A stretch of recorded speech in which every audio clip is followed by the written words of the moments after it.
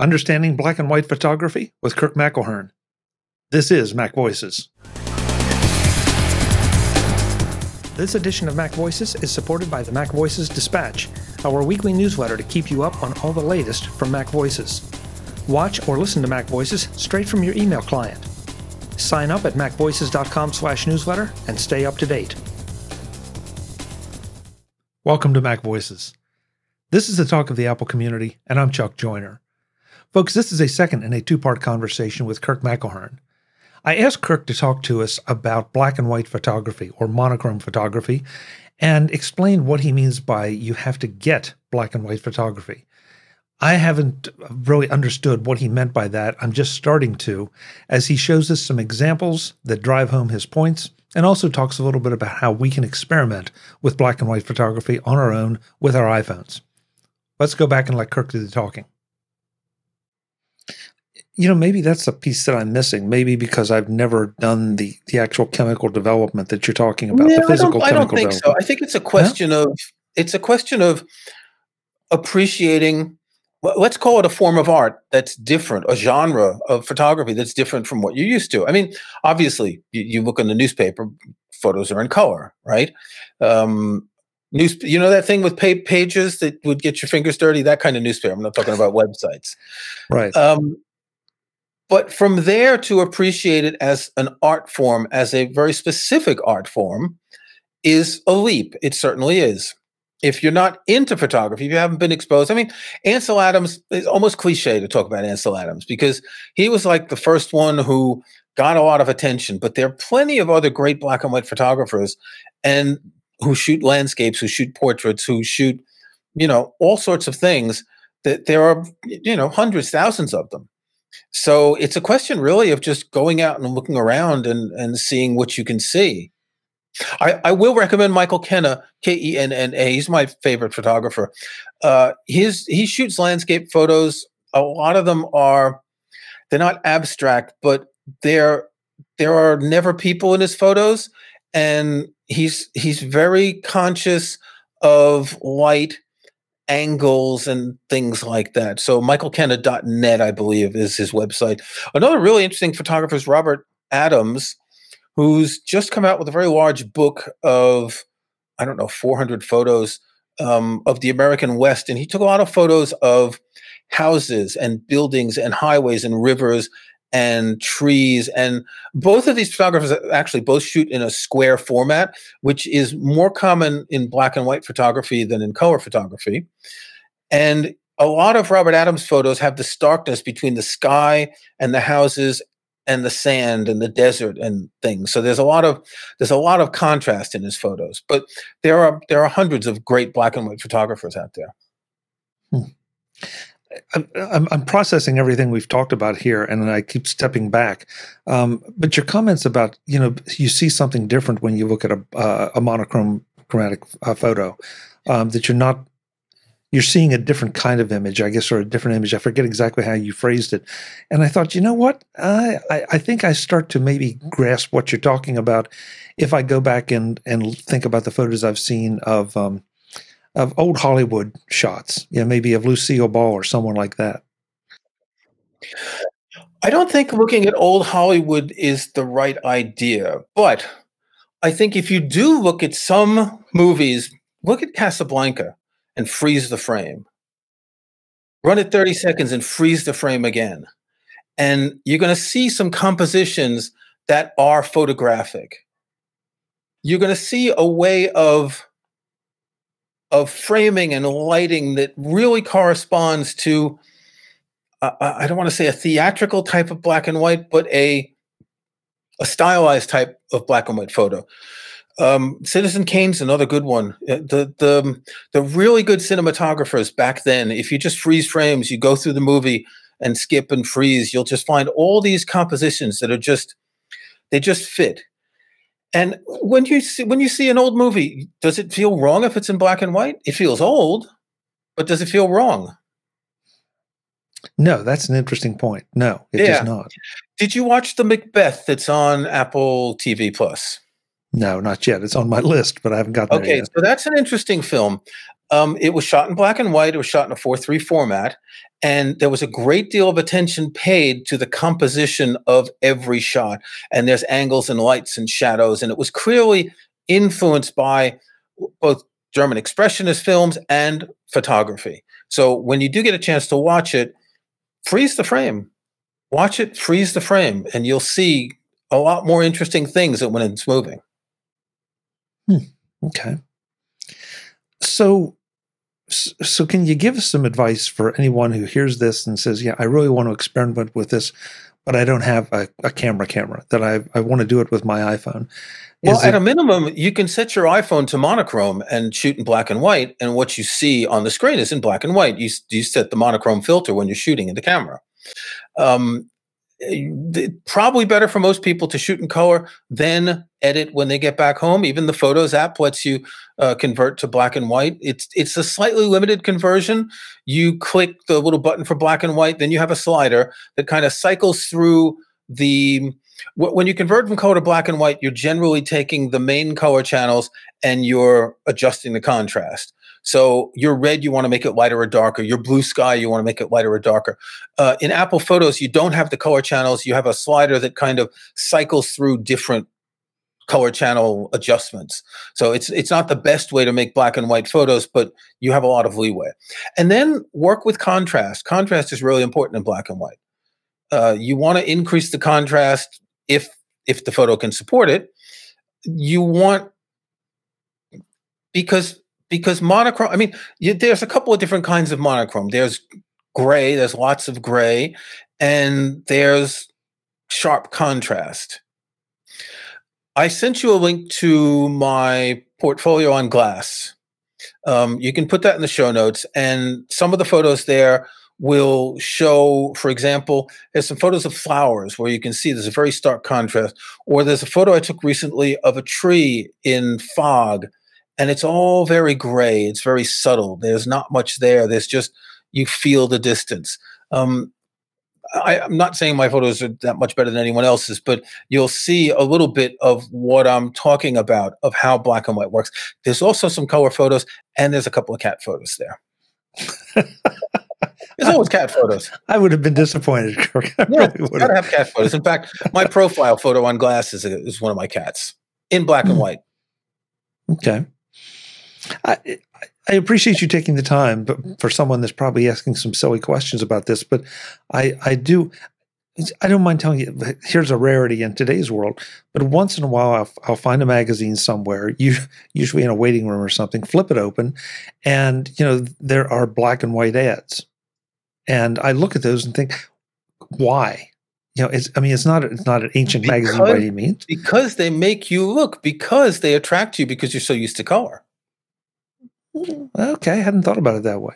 Yeah. A little bit of a contrarian strategy there. Yeah. Huh. Interesting. Or it could be that they just have a black and white page and it's cheaper to advertise on a black and white page. That's entirely possible, because magazines will do that. They'll have 4 color pages and black and white pages. But often you'll see black and white used as a flavor in a certain way. I mean, ideally, if I could have shown you photos, it would have been better. You would have maybe gotten a better. We do a thing. Can I open a photo and share my screen with you? Does that work? I believe so. Okay, let me just get one photo of mine. Okay. So this is an example of what I would call the most extreme type of black and white photo that I have.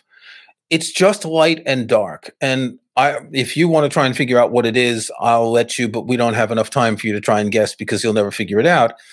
But what attracted me in this scene was the light and dark. And I stumbled on this and I thought, wow, this is just amazing. This is light and dark, and this is all it is. You're right. I mean, I'm sorry. I keep coming back to the word stark, and I don't mean it in a disparaging way. No, but that's how it's meant to be. Okay, good. It's abstract. It's you don't know what it is, but the light and the dark are really interesting. Let me find another photo. Which in particular, okay, so it's this one. This one's better. Okay, so this is a photo which is ideal in black and white, and I don't know how well you can see the lines of the thatching on the huts, especially on the left side, the subtleness of the clouds in the background. This is something, it was originally shot in color and converted to black and white. This is something that is the, for me, I see the depth of the space between the huts. I see the sky looming. I see again, the starkness. In this one, it's another question of starkness. Yeah, the depth comment is interesting because I agree with you. I definitely see a depth here that I might not in a color photo. Now, this is a photo of some huts, um, sort of. They're huts by Stonehenge, and they were built to show what the people who built Stonehenge may have lived in. And the black and white gives you the sort of the repetition of the three angles coming from the left and the one coming in from the right. The black and white gives you a highlight of that sort of thing much more than the color photo would have. The color photo, you see that the thatching's brown, you see the sky is bluish, you see the ground is brown. It has too much. In some ways, it has too much character when it's in color. Okay. So here's another one. My partner and I were traveling around one of the local villages, and by a church, there was a corner, and I found this cross and this bench sitting there. And it seemed to me that this was a very poignant image. And again, in black and white, you're not seeing the red of the bricks, you're not seeing the green of the grass. You're just seeing the shapes and the light and the shadow under the bench and the shadow behind the cross.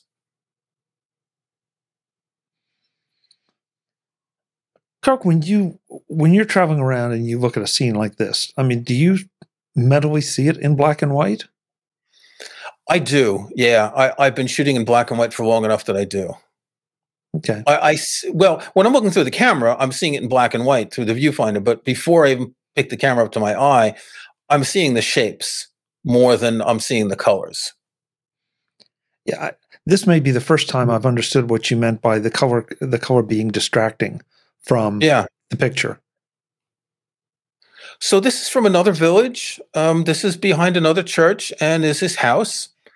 And it just looked really interesting. You've got the gravestones, you've got the grass, you've got the house, you've got the grays, you've got some blacks, and particularly some of the windows in the house are black. Some of the lichen on the gravestones is gray.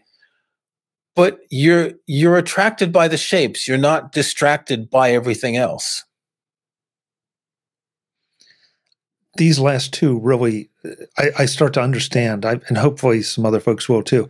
I start to understand what you mean by that you're not distracted, okay. That you're really seeing the house, the gravestones. You're not looking at the beautiful sky or the fact that, this, I don't know, I'm making it up as I go, but, the color of the walls or well, you'd be distracted by the blue sky in this photo, for instance. Yes, you would. You can see the sky is very clear, and it was very blue. Yes. Okay, let me find one more. So this is something that's particularly interesting because this is actually an HDR merge of 3 photos. You know what HDR is, right? Right. So the iPhone does HDR automatically, but there's software that does HDR. So when you're exposing for the tree in a shot like this, the sky, the clouds is going to be overexposed. When you're exposing for the clouds, the tree is going to be underexposed. So I took 3 shots and I merged them together in my software to come up with this, so you can see the detail on the tree and you can see the clouds and nothing's overexposed. And again, what we were walking in a forest nearby, a forest where it's been recently planted with young trees, and this old tree was there. This was, I think, around Christmas, and I was very struck by the shapes in the tree. And color would add nothing to this, but black and white in some ways enhances a photo of this kind. Again, I can see. I agree. I actually have a photo that is similar to this as a photo in my home that is not black and white, but the colors are very desaturated, and it evokes, I don't know, a mood, and this evokes a different mood because in that case, the sky is a lot darker. In this case, the sky itself is a lot brighter. But the contrast between the tree and the sky, are very definite. And again, you would be distracted by the blue of the sky as opposed to the shape of the tree. Yeah. Okay, let's just finish with a cat photo. Oh. Because you gotta have a cat photo because this is my buddy Titus. There we go. Okay. Now, again, you can't see on your video, but the detail of this is extraordinary. Does this zoom in for you? No, Yes. I can't zoom like that. There. Here's me zooming in. I'm in photos, and this is me zooming in. Look at the detail on the whiskers around the nose and all that. Look at the eyes. Yeah, folks, you should go and check out some of what Kirk sent us as links, because he's right. And by the very nature of the fact that we're doing a podcast and we're delivering it by video, you may not fully appreciate even what I'm seeing. But I think I'm understanding what this is, and I've got a new appreciation about more of the way to think about black and white photos as opposed to maybe actually do them. Yes, I think you said it to begin with, and you said it in an email to me. You want to understand what it is about getting black and white photos.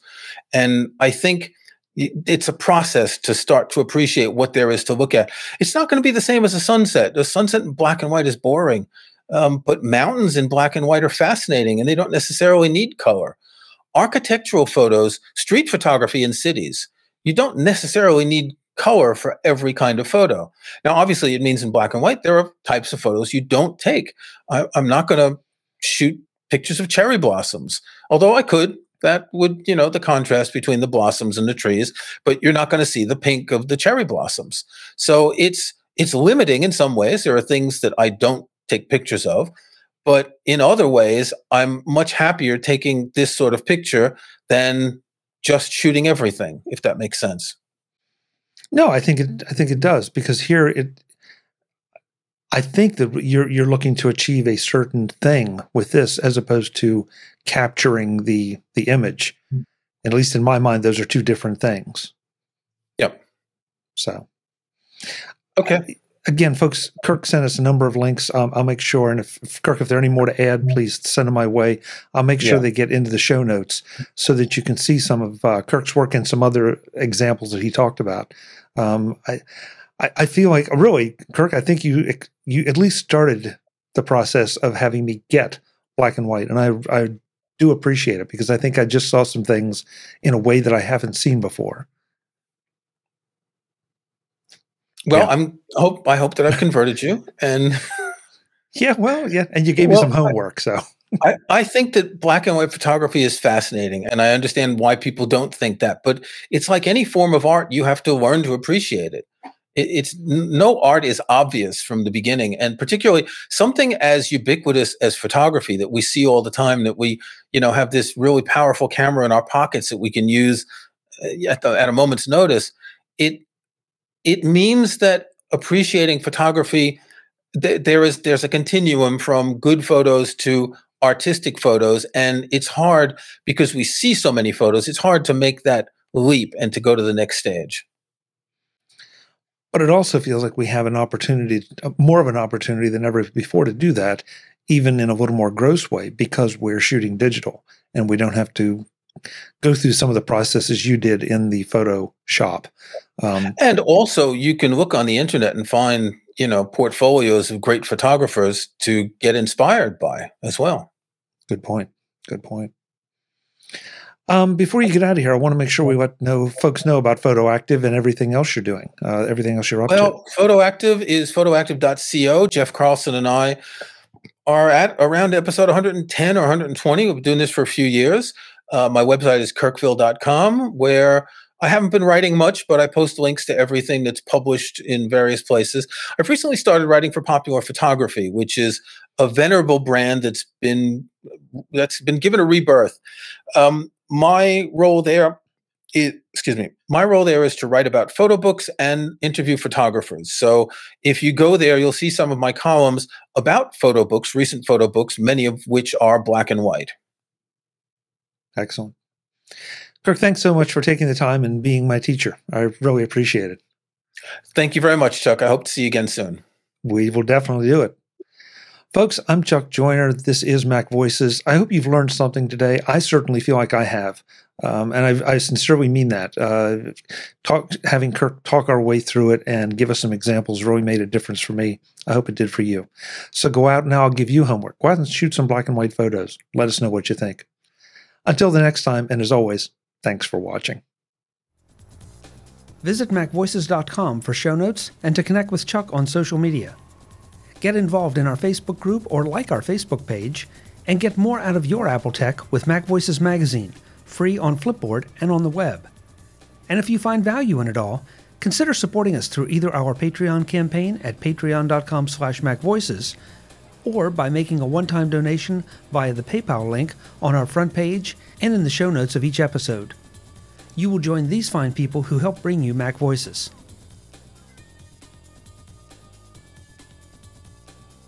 Advertising handled by Backbeat Media at backbeatmedia.com. Bandwidth provided by CacheFly at cachefly.com.